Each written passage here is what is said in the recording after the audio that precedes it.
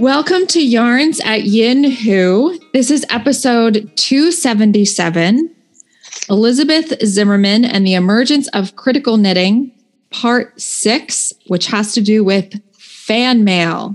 You changed my life. My guest is Dr. Lilly Marsh. She pursued original research on Elizabeth Zimmerman and earned her doctorate from Purdue University. We've been talking about what Elizabeth was doing, what avenues she was pursuing, and how she was developing the channels she had for communicating to her readers, listeners, and viewers. And in this episode, we're going to look at the other side of that conversation, the response of those knitters who are reading, watching, and knitting along with Elizabeth. Welcome, Dr. Lilly. Good morning. Good morning. Before we get started with the responses and the mail that came flooding in, let's take some time to review the many ways that Elizabeth Zimmerman was amassing an audience. We've talked about her patterns appearing in magazines, articles that reveal her attitude about knitting, but in those articles, she was limited in terms of space and word count. And then the newsletters, which gradually evolved and expanded.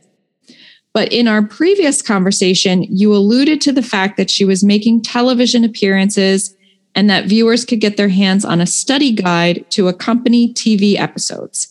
Can you tell us more about that? Yeah, sure.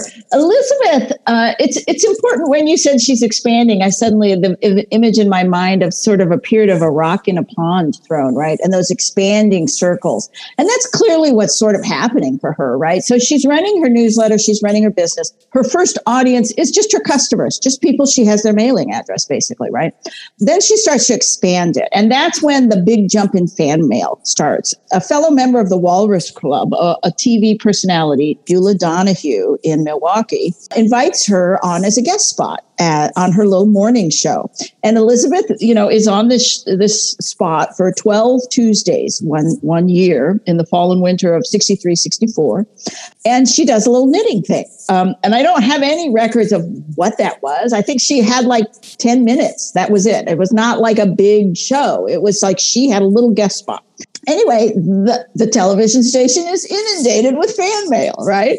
And on the strength of that, she approaches the Milwaukee Educational TV Group and poses them a television show.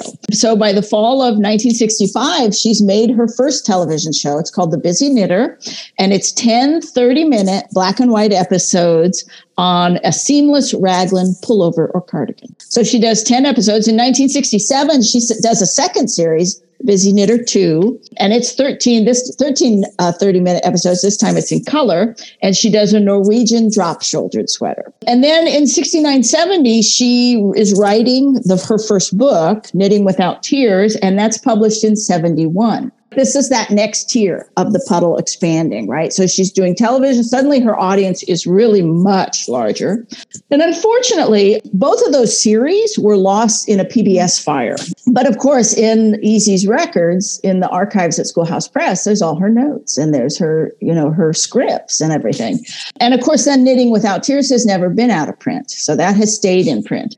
Just as an example of the reach of the show, she notes that the series has played over 200 times since their initial release, and that they continue. And then she, in the newsletter, she talks about, if you're in Albuquerque, if you're living in the Southwest, my television show is going to be on. You can catch it on this station. It's starting these dates. So she's constantly talking in Wool Gathering about where her television show is, and they play well up into the early 80s.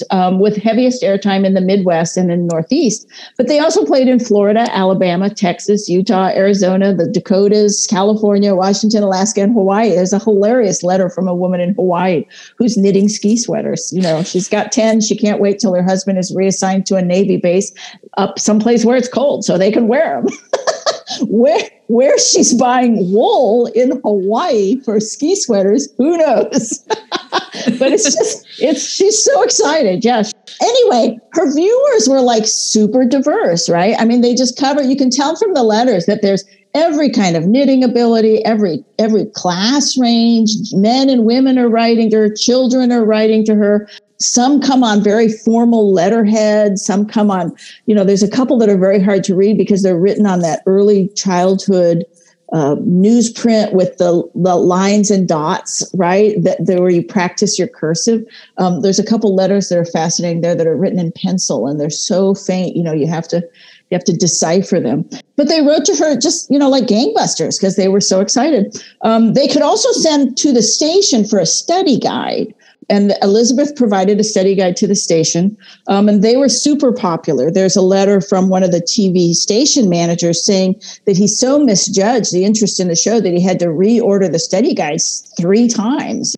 So at one point, she describes what the series is like. And it's not clear whether both series were like this or whether this is only the second series that was like this. But she would talk about the project lesson for about 23 minutes, and then she would have 2 student knitters who would then be working on it, and she would sit with them and talk to them about, oh, you're having this problem, this is how you could do it, and sort of work through the knitting of the sweater with another person. And she purposefully made the series for what she called the medium range knitter. She says, chiefly to the medium range knitter, to show her the pleasure and adventure of constructing an original and quite personal sweater. So for knitting is above all a pleasant pastime which should be enjoyed. So let us knit, she says. She closes the episode, with saying, I think that when we are through, you will agree that there are few problems that will not yield to a blend of common sense, ingenuity, and resourcefulness, that your knitting has been simple and pleasurable, and that you have achieved a handsome, comfortable sweater that will fit. And it's, it's important to realize that she covers enormous ground in these 10 and 13 week series.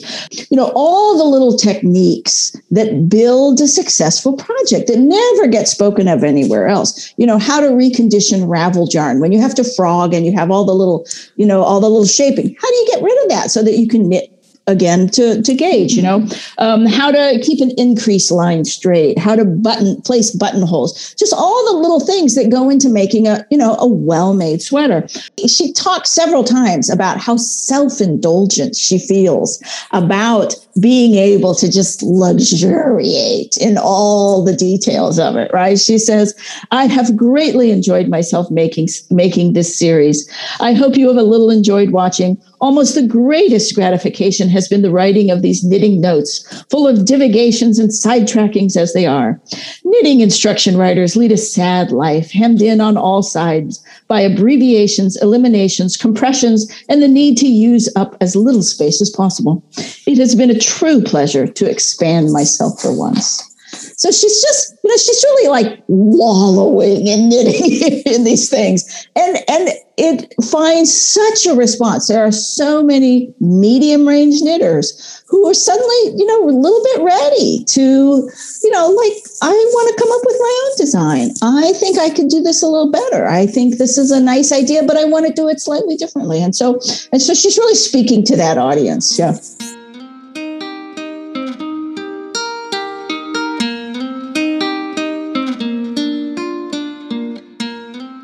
In 1971, Knitting Without Tears is published, and it seems like this book is a natural extension of the TV series. What are some of the consistent themes, and do you think that certain aspects of her knitting philosophy are emphasized because this is the medium?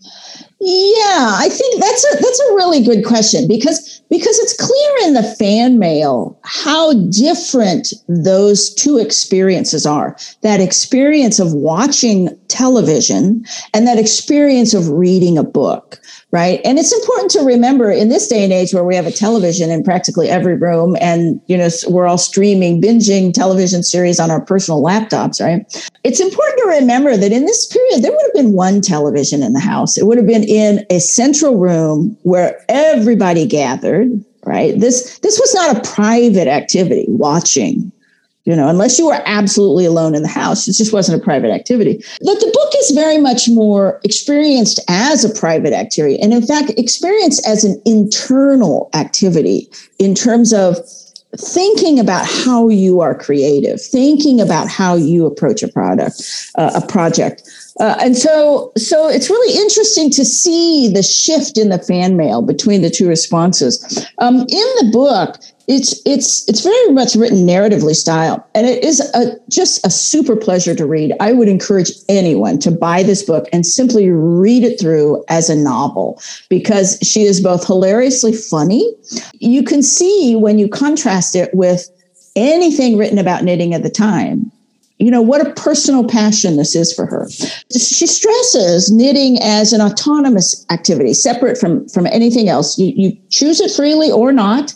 Pursue it as a set of exciting problems, solving exercises, and not as pattern following. Right in the beginning, in the first paragraph or two, she does this amazing rhetorical device, which I can't, as a language person, I cannot speak about how strongly this device is an effective device. So she says, let nobody say she can't sew up a sweater. She just doesn't want to. Reminds me of the infuriating remark, I've always wanted to knit, but I just can't. Pish, my good woman. You can plan meals, can't you? You can put up your hair. You can type, write fairly legibly, shuffle cards. All of these things are more difficult than knitting. You just don't want to knit, so why pretend that you do? It's not compulsory. Take up something else. And this is it's a silly thing to say out loud, but when you think about what she's doing here, she is profoundly unhooking knitting from the idea of what it means to be a good woman. And this is a powerful motion that she's doing. And I'm reminded, I started knitting as a young mom because it suddenly seemed to me that to be a good mother meant I had to make knitted baby things, right? That was my class and family background. To be a good mom means you knit wonderful, fabulous little baby things. And that's how powerful that idea of knitting as an aspect of being a good woman, as part of the identity of being a woman. And here in this first thing, she says, it's not. If you don't like it, don't do it. But then she goes on, she says, but I love knitting and I'm going to obsess about it endlessly. And so she gives the reader permission to stop thinking about it one way and just admit you love it. You love it. You want to do it. You want to figure it out. You find this fascinating. And that's such a power. I can't overemphasize what a powerful rhetorical statement that is in the book. She encourages them to knit for themselves. She encourages them to make choices, to make their own designs. I love her statement. She says, I shall have failed in my endeavor if you copy my designs too slavishly. They are intended only as a guide, so be your own designer. No two people knit alike, look alike, think alike. Why should their projects be alike? Your sweater should be like your own favorite original recipes, like nobody else's on earth. And a good thing, too. Mm. She's such a good teacher. This reminds me of the adage that, especially in writing, a poor writing teacher will teach you to write like they write, and a good writing teacher will teach you to write like you write. Yes. I think that's exactly right. She is constantly in the position of someone who's sharing information, not directing activity. She's constantly in that position. And that goes back to the idea of identity making as a form of dialogue, as a form of sharing the self and listening to the other self. Right. And that's so much of Knitting Without Tears is written directly in that sort of first person voice. I'm doing this. What do you think? She's continually, it's written as a conversation with an intimate friend who's just as passionate about knitting as she is. You talked about, kind of like letting that first person and that narrative device sort of lets the reader in on her internal monologue, what she's thinking to herself.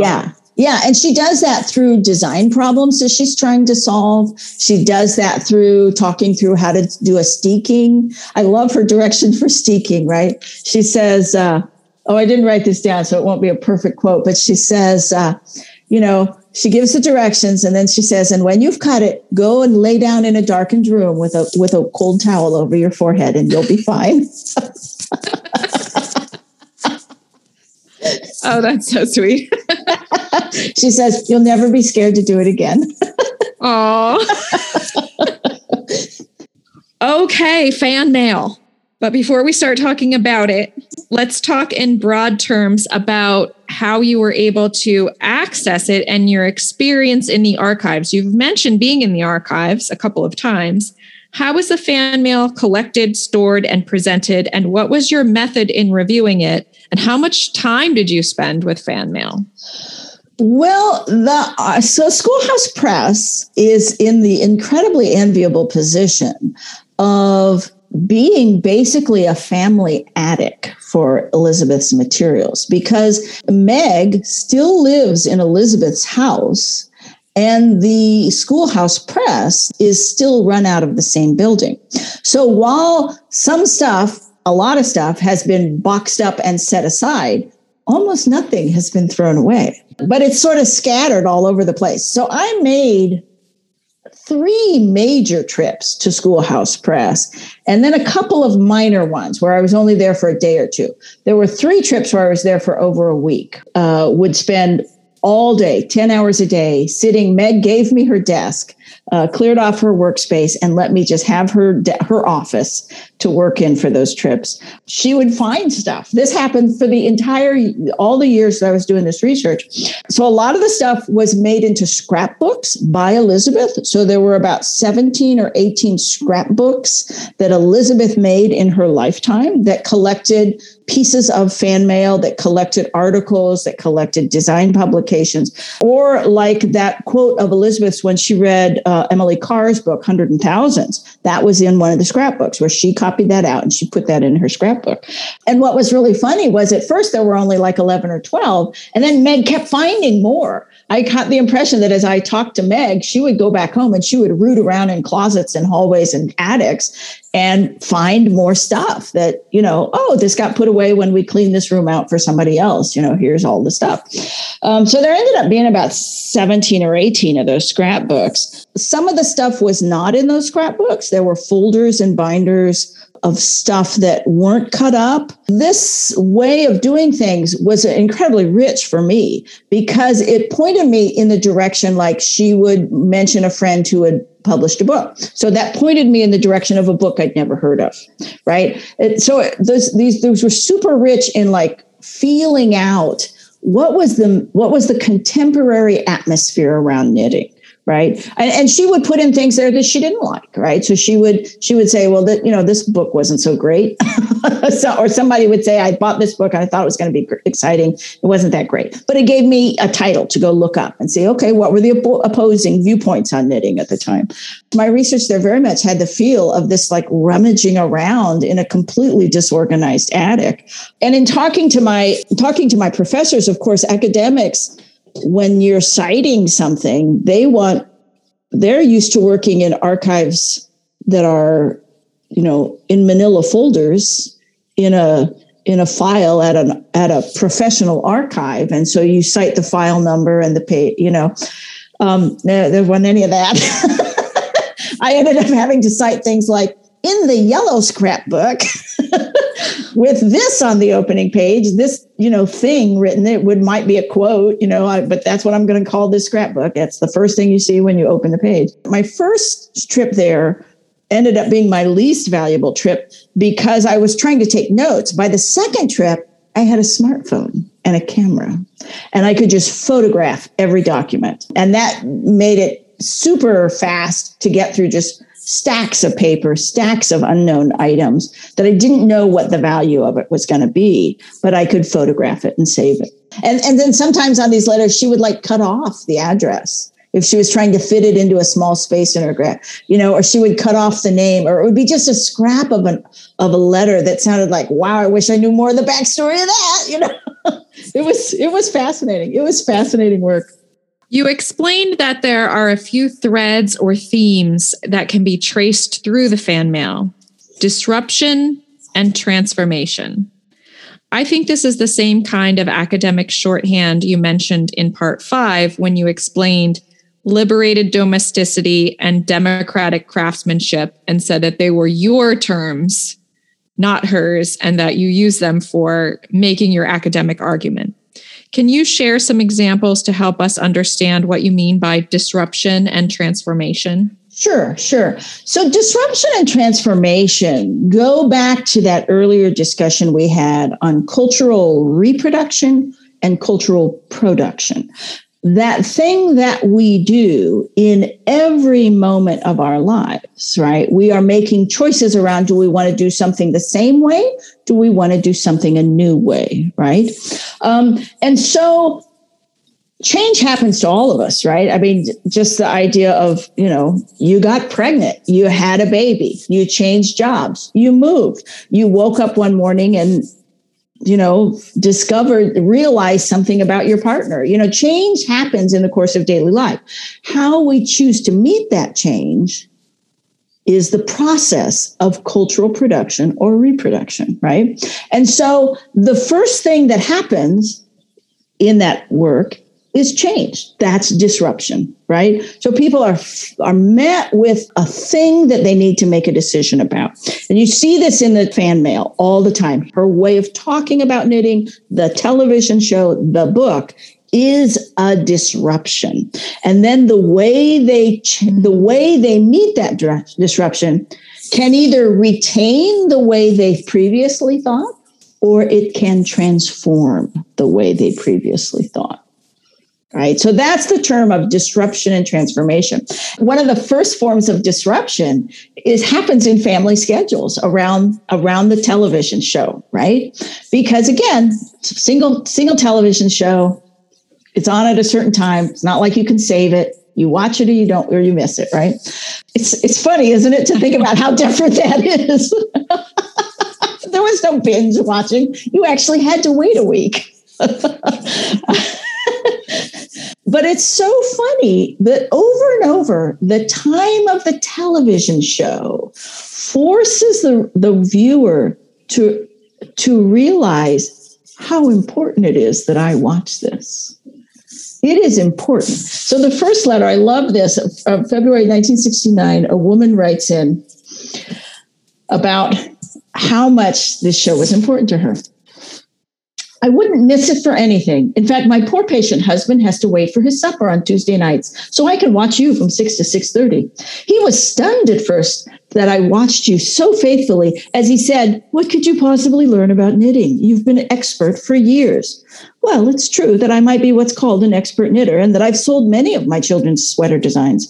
But you know as well as I do that there are always new tricks to learn and new ways of doing things in the knitting line. So congratulations on your series. Your program is answering a real need in the knitting world.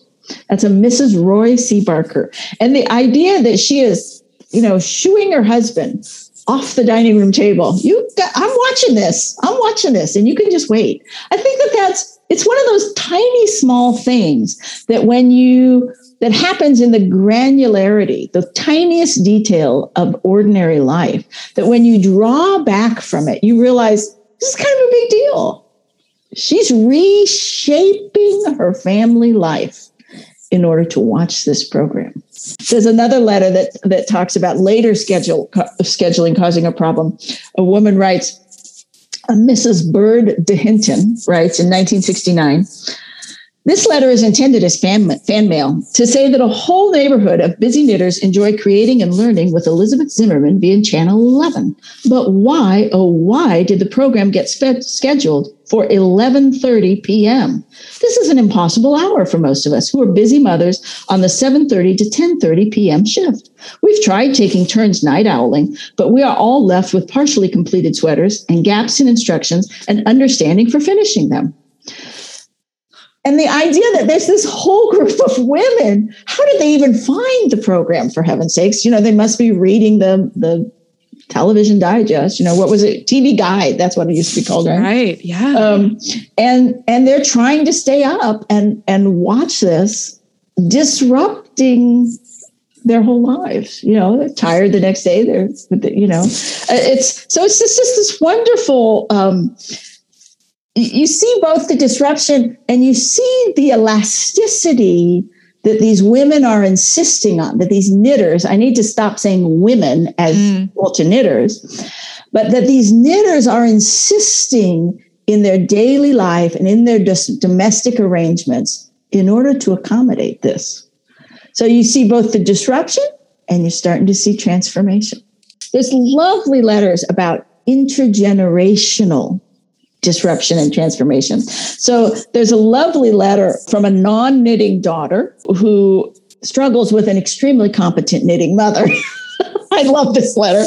The Schwink letter from South Dakota writes about overcoming a lifelong mental inability to learn to knit stemming from the condition of my being left-handed and having an extremely competent and efficient right-handed mother who taught everyone in town except her own left-handed daughter to knit, and who is now knitting at speed. She's finished 2 seamless sweaters for the end of the 10-week series and 7 pairs of socks as filling in the time between lessons. And she plans a Mother's Day cardigan for her mom and is considering writing a book for left-handed knitters. So you see, it's a woman who is taking off. She is taking off and finding this thing that I found difficult. Oh my gosh, this is amazing. I love it. And I'm changing everything about the way I think about it. Right? You see another one. This is one of my very favorite letters. I keep saying that about the letters, but I picked the best ones for you guys. We're so lucky. So this one I just love. This was a Margaret Boardman letter. And she had learned to knit from a great grandmother who did not use patterns. So she was a very old style knitter, but she didn't really pass that skill on. And though everybody else in the family knit, they were strictly pattern followers, she says. And she writes, it gives me a rather perverse pleasure to have my grandmother admire something I've made and ask for the pattern. And I have to sit down and write it out for her because there is no written pattern. I guess it's not all that bad. It also pleases my grandmother. So you have this sense of like even rejoining an older tradition within the family and the younger person teaching the older person again. That's, that can be a major transruption in a family. The Susan Waldman letter, I just love also about a knitter who becomes so much more productive. She said, knitting was never really fun because it seemed to take so long and it was tedious. I never strayed from the printed instruction, but your program opened a whole new world for me. You showed us how to think and not be afraid of using imagination. Now, when I use a pattern, I use it only as a suggestion and not as an absolute. Many times while reading instructions, I find myself saying, that's silly. Mrs. Zimmerman wouldn't do that. Sure enough, using what you taught me, I do reason a better way. I like your common sense approach to the whole idea of knitting. Do you know what endeared you to my heart when you said to use simple safety pins as markers? When I saw that, I thought, well, for once an instructor that doesn't keep you running to the store for more gadgets. She says, to me, there's another line. I almost forgot this. To me, you are the Julia Child of knitting.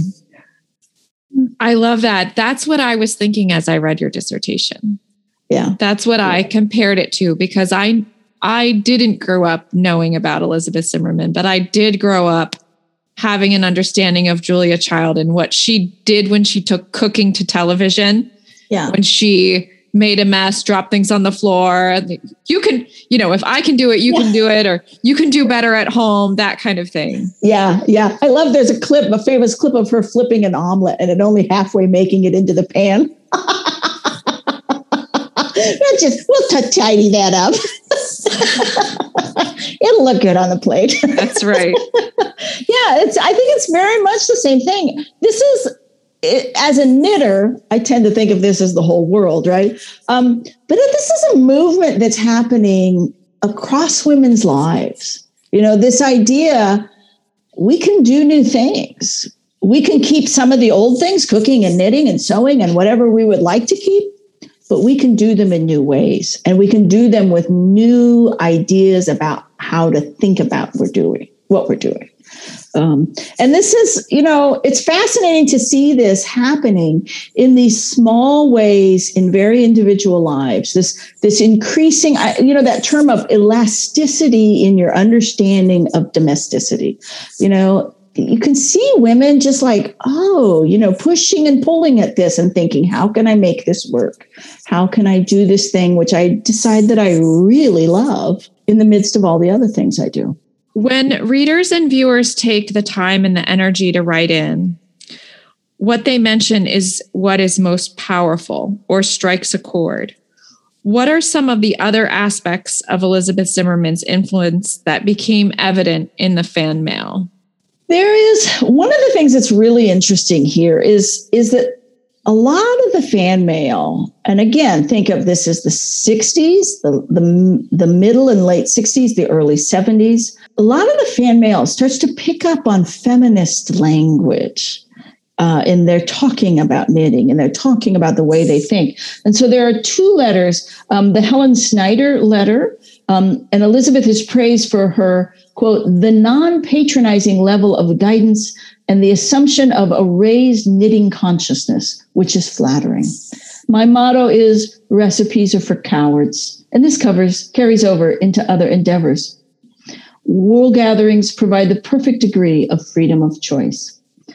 And this idea of the raised knitting consciousness, that's such a feminist term of the late 60s and 70s. Another one happens when there's an anonymous letter. And I've got my note that this is in fan mail number 6 scrapbook. This is how I had to cite things. The number 6 fan mail scrapbook.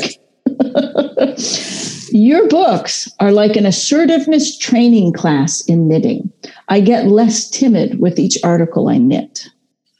And so if you're old enough, you remember that assertiveness training classes were a big deal in the 70s among women who were really grappling with feminism, with the idea of leaving behind the idea of the docile woman and moving into a woman that could make her own choices. You know, you start to catch this language in the letters, and it was always fascinating. It's always fascinating. One of my very favorite letters is by a Mrs. Bud Henry in 1968. And this is one that's perhaps dear to me because I grew up in a very rural area and was very aware of the rural city divide. And we experience that, of course, a great deal now in the current political environment. But it's important to remember that this was not quite the same divide, that it was very much a social class divide at that time rather than a political one. And that this is about real serious movement around social boundaries. So she starts to retell this story in her letter. She's a very busy dairy farmer who's been following the show, and she's very sorry to see it ending. But she takes a trip to a nearby city, she says. And it's clear in the letter that she doesn't drive. You got to remember, this is an age when women didn't necessarily drive. And so her husband takes her to the yarn shop, right? And she says, I thought maybe city women didn't care for that kind of show, but much to my surprise, I discovered that's just not so. As I was buying some yarn, a very well-dressed lady standing near me said how lovely the new colors were. And as things go, we talked. And she said she was watching you on TV and just loved it. Before you could shoo the cat out of the cream jar, 3 more ladies stopped to talk. I never saw any of these women before, but there we stood, talking like old friends about your knitting class. It's such a small thing, but again, it's the very granular action of disruption and transformation. That suddenly knitting is a perfectly reasonable thing to cross pretty serious social boundaries with. You know, you can imagine, she probably wasn't super well dressed. She was a dairy farmer. She didn't live in a town that had nice clothes made. She may have made things. Maybe she was wearing homemade things. Who knows? But she makes a point of saying these women were very well dressed. And yet we stood there and we talked about your class. I just find that an amazingly ordinary, but at the same time, when you look at it as what would transformation look like, this is what it would look like in an ordinary person's life. So lots of little things happening. Yeah, little tiny things, little tiny grains of sand starting to move.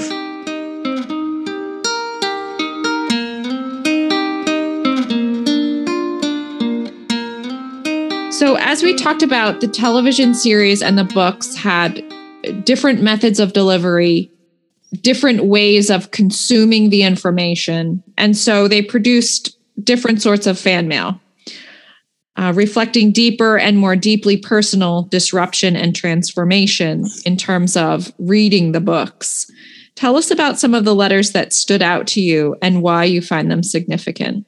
It's clear that the television series is experienced socially. A lot of the fan mail talks about how they interacted with other people around what they were discovering.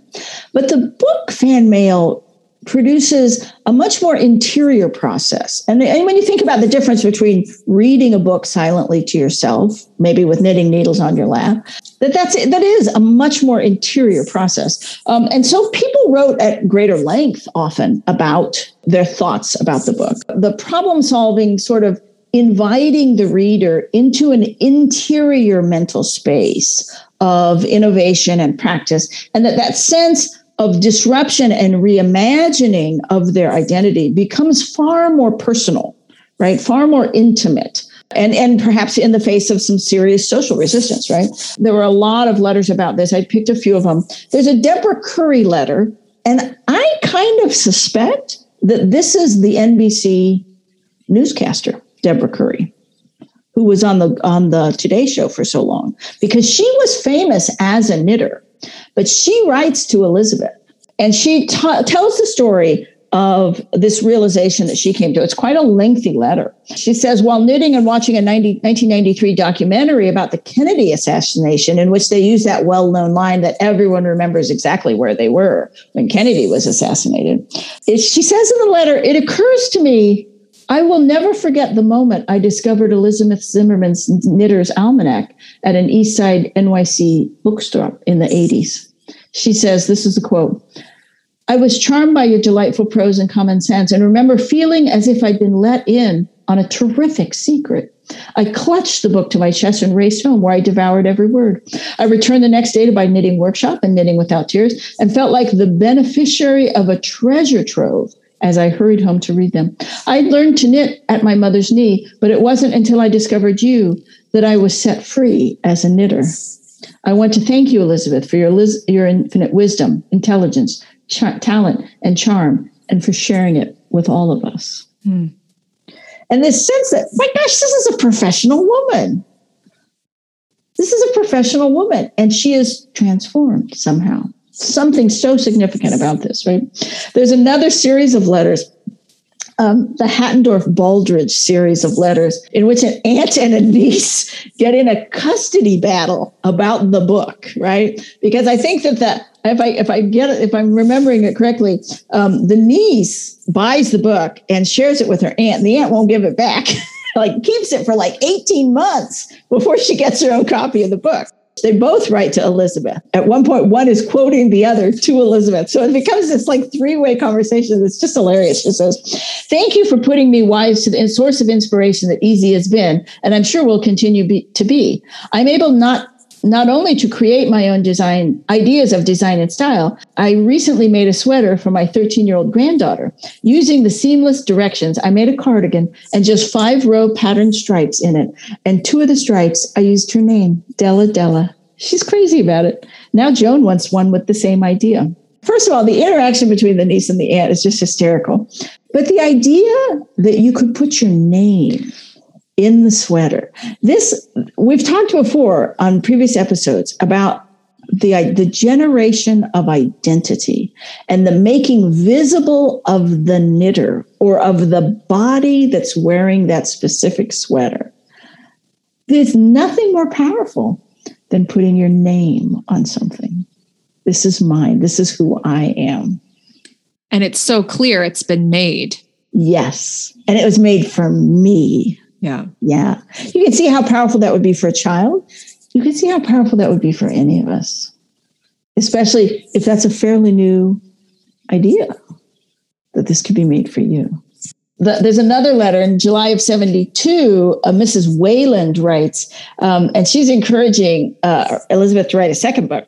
And she speaks directly to Elizabeth about this generation of a new kind of knitter. She says, to my mind, you are a knitter's knitter. A knitter, in capital letters, is completely devoted to yarn and needles, has little time for other hobbies, sees knitting in every design, and doesn't hesitate to experiment. And I might add, has very little patience with pattern books. You are a breath of fresh air after so many years of the blah knitting books. So you have, there you have someone responding to or sort of creating another vision of the woman who doesn't knit because she thinks she's supposed to. She knits because she's obsessed with it. She loves it. So it's almost this paired vision from that first quote of Elizabeth when she's writing in Knitting Without Tears about, you don't have to knit if you don't want to, but I'm obsessed with knitting. Let's talk about it. And here you have the responding half of that, in a sense. Mm-hmm. But the transformation goes even farther, and you can see so many people who are going on and on about how they changed from a beginner to a professional.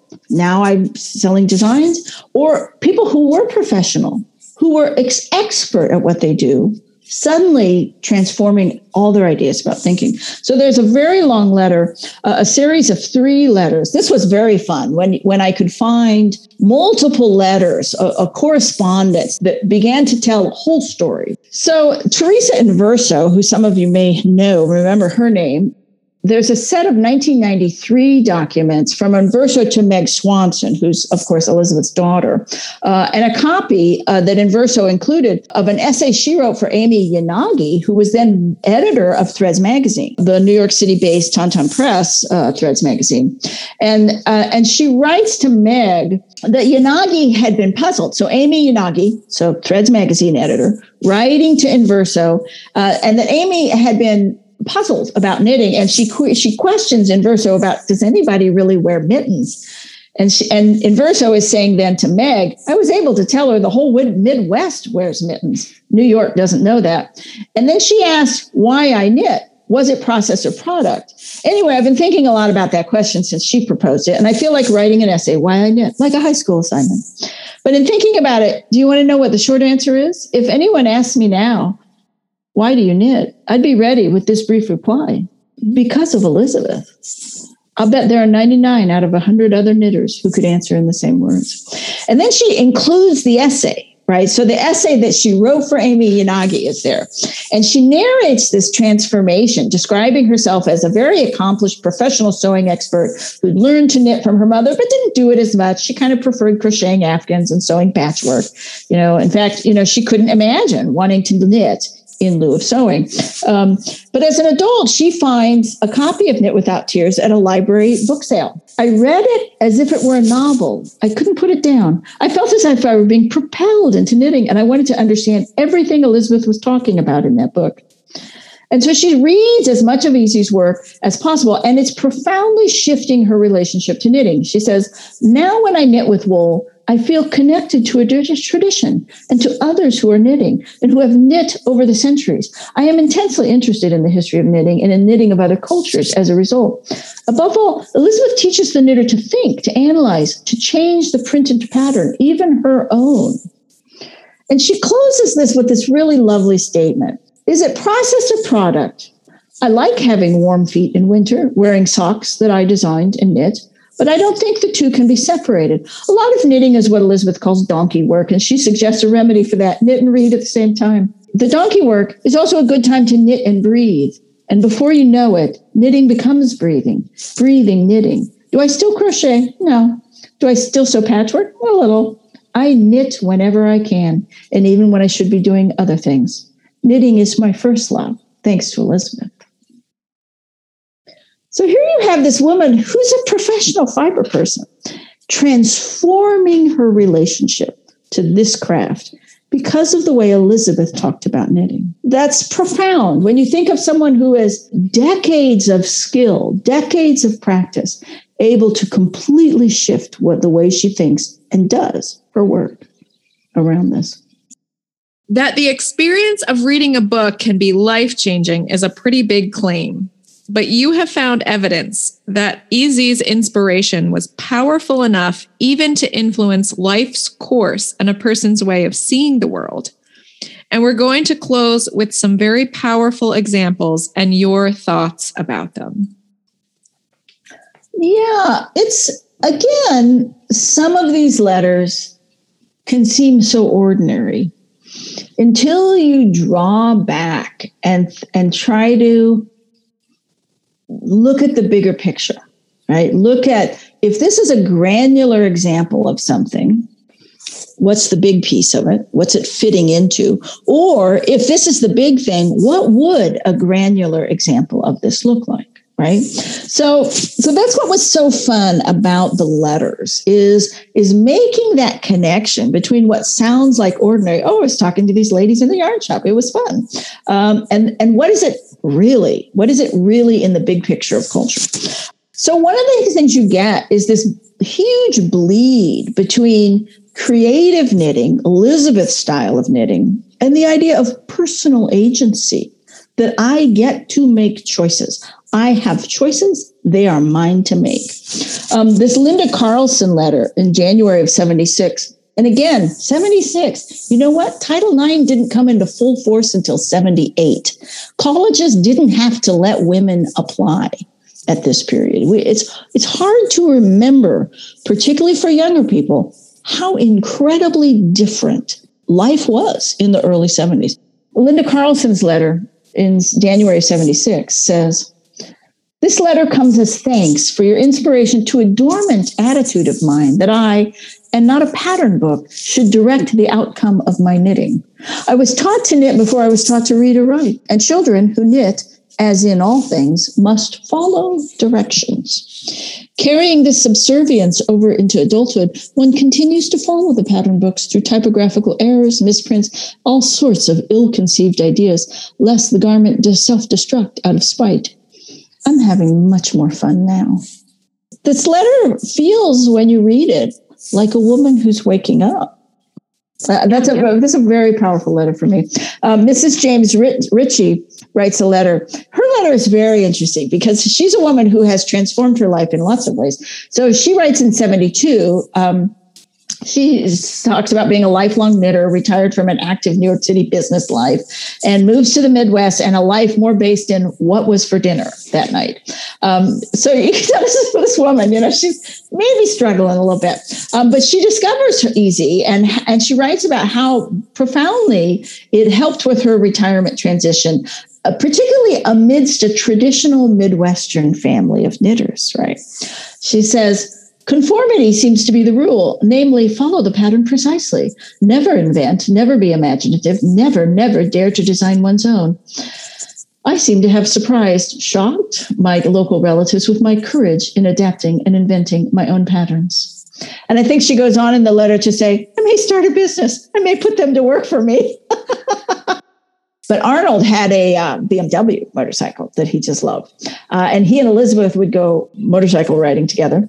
She would ride on the back, and he had to keep insisting she stop knitting back there because he could feel that she was knitting and she wasn't leaning into the curves the way she should be. So that's a big thing in the Elizabeth literature about. In fact, I think they even staged for some kind of an advertisement. I don't remember now quite what it was, but they staged where a cop stops her for knitting while motorcycling on the back, right? And so she would talk about that, like when they were going on long drives, that she would pull out these little socks, 4 double-pointed needles, for heaven's sakes.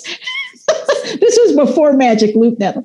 This must be what Arnold could feel, is these double-pointed needles sticking him in the back. Gosh. And so, but she would knit socks while she was riding the motorcycle.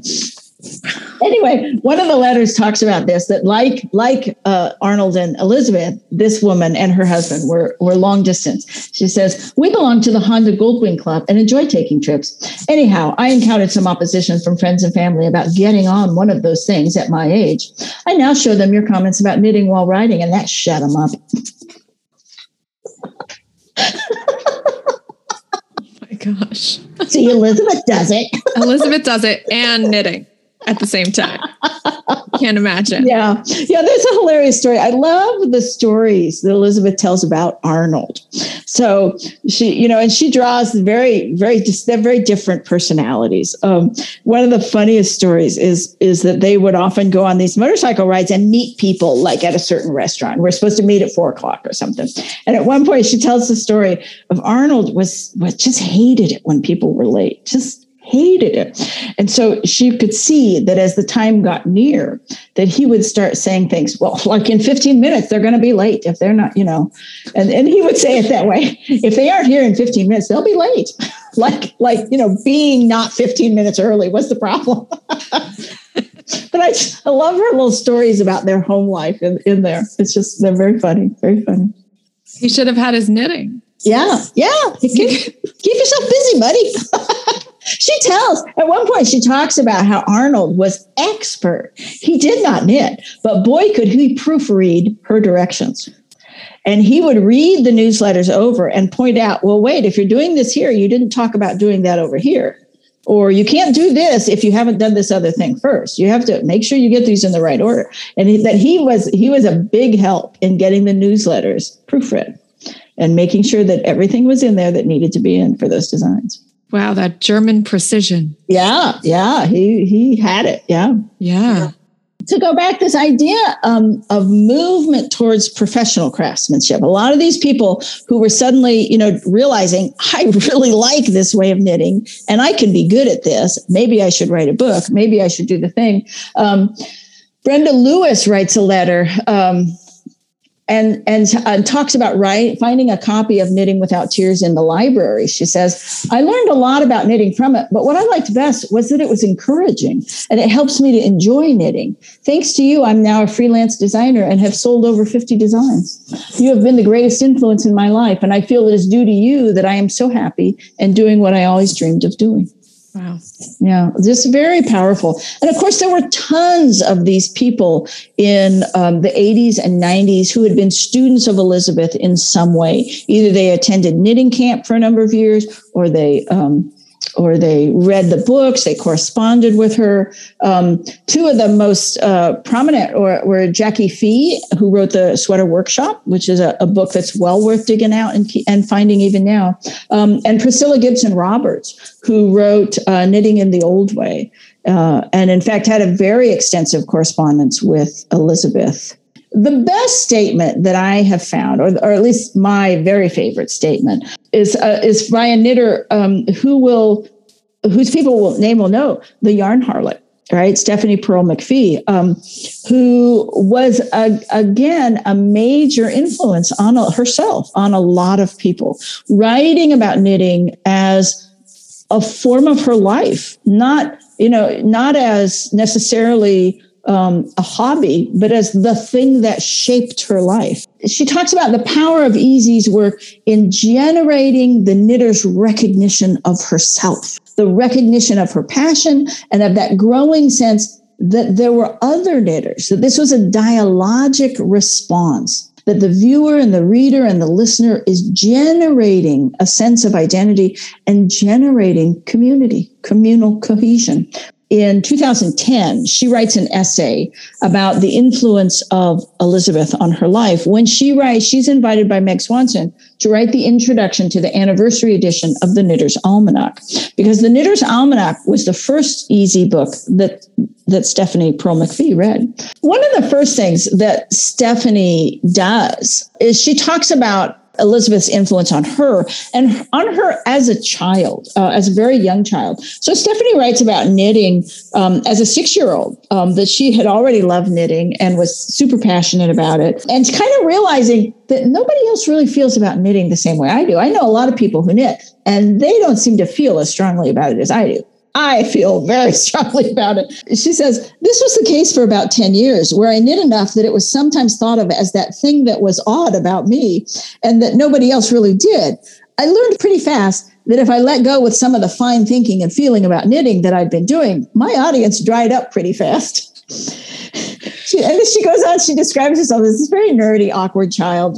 She remarks at one point that even when I was wearing a dress, a lot of people mistook me for a boy.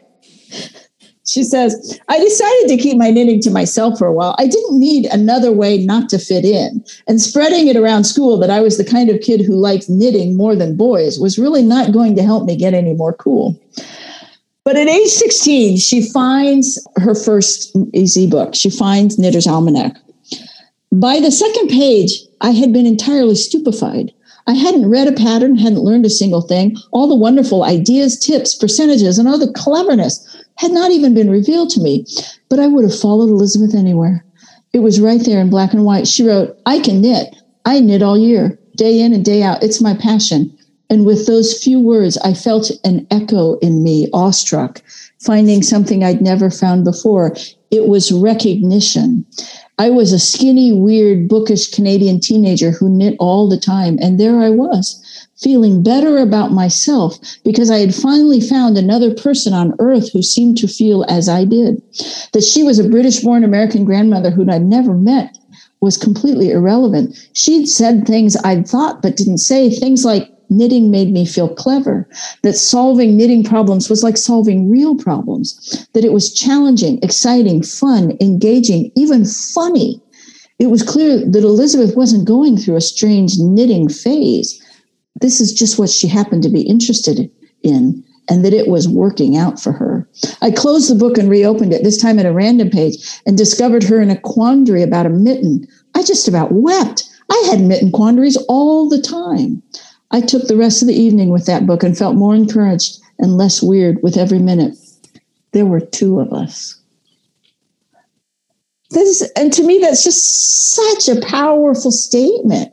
You know, we talk about all the time in terms of race that representation is important. And this is what that is. This is the saying, oh my God, there are two of us. I am not alone.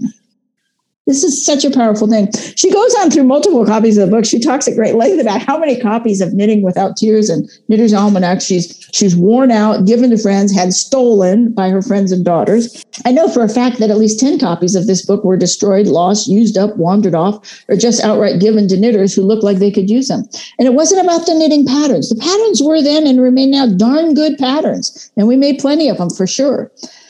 But my own love of knitting and my belief that it was clever and worthy was reflected in those pages. Knitting is so much more than it appears. She taught me it was okay to think about knitting as much as I did, to like knitting as much as I did, and that knitting was a worthy pursuit of a nimble mind. She reflected a life in which knitting had a starring role, and it gave me the confidence to allow my passion to be reflected in my own choices. And there's to me, there's almost no bigger statement that can be made about the idea of grasping your life in your hands and making choices. And then she talks about how much she used Elizabeth's work and its huge following as a way to convince publishers when she started to approach them about her own books. So if you remember the Yarn Harlot's career, she did a blog for a number of years, and then she starts to gather those blog posts into books. And she writes about when she was approaching these publishers, they wondered if such a book could sell. She says, when publishers wondered if such a book could sell, and she's talking about her books, pitching the idea of a useless knitting book that had no instruction and talked about the gripping, fast-paced, and intelligent nature of knitting by way of humorous essays and jokes. This proved difficult to get by a publisher. When publishers wondered if such a book could sell, it was the popularity of Elizabeth's work that was frequently cited as proof of how much knitters cared and how much knitting talk they wanted beyond patterns, how much they wanted to hear about it, talk about it, think about it, and have it recognized that it wasn't just something they were doing to kill time while they waited for their lives to happen, but an active, interesting facet of their actual lives. There are, we explained, people who knit, and then there are knitters, and the latter is what we are speaking of. And all the evidence you need that they exist and buy things is Elizabeth Zimmerman. This idea that knitting was a new thing. It wasn't just this thing that happened in the corners of your life to kill time.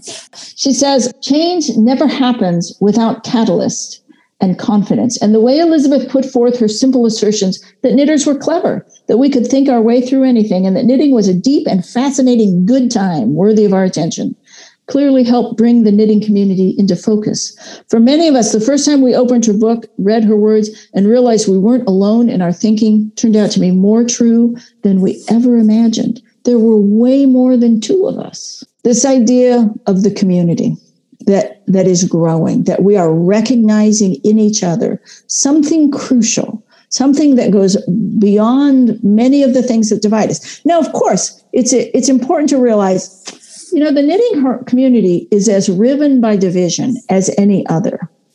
But the idea that knitting might be worth getting over some of those divisions.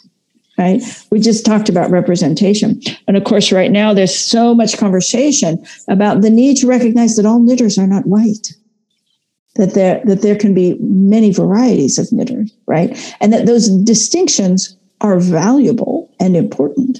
Knitting is not separate from the world. Knitting is deeply embedded in the world for most of us, right? And so we bring to it our change. But the idea that knitting might be something that we can gather around is I think, a crucial idea. I love the way that Stephanie ends this essay. Of course, Stephanie's a great writer. She's a great writer. And she talks about when Elizabeth died, she realized just how profoundly that she had changed things. And Elizabeth, when she died, she got an obit in the New York Times, which I just find amazing, right? They, off their own bat, as far as I know, wrote an obit. It's quite an extensive one.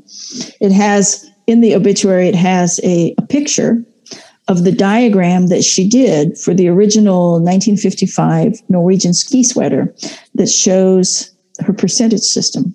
I was filled with regret that I had never met or corresponded with her, and was sad that I wouldn't have her anymore. And I realized I was really going to miss her. I was going to miss a woman I had never met. My feelings were echoed by thousands of knitters.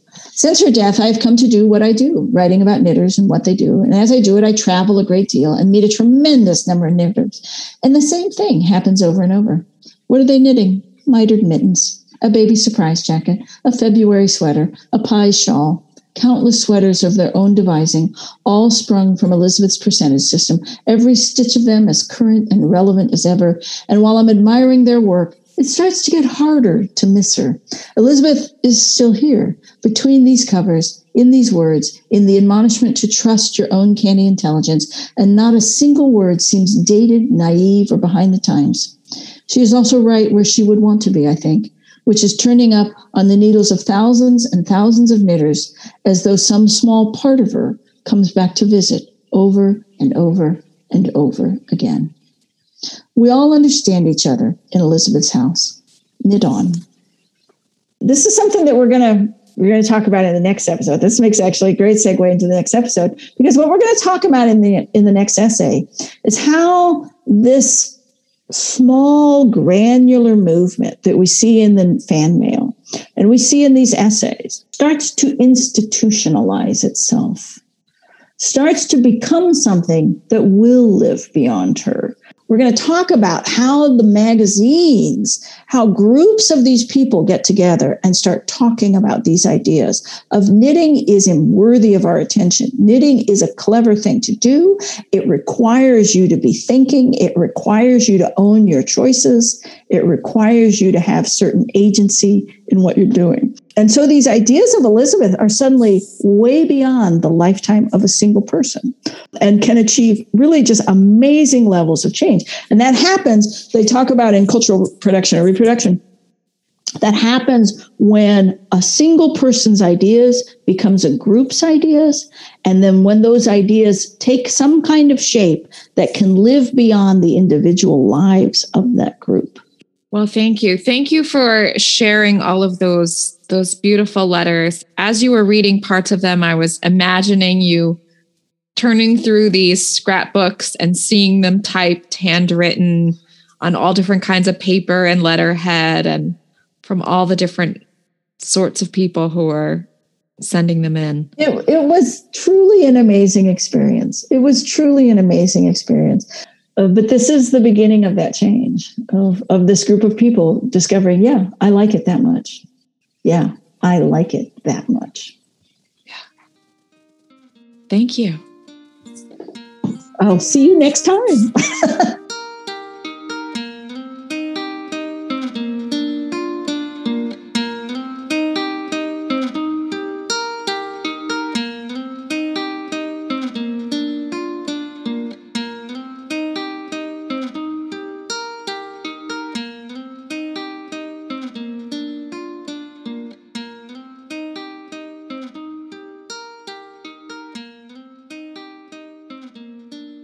The experience of reading a book can be life-changing.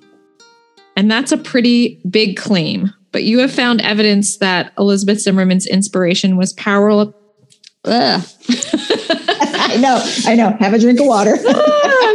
I need a sip of coffee. I have drank my ration this morning of coffee.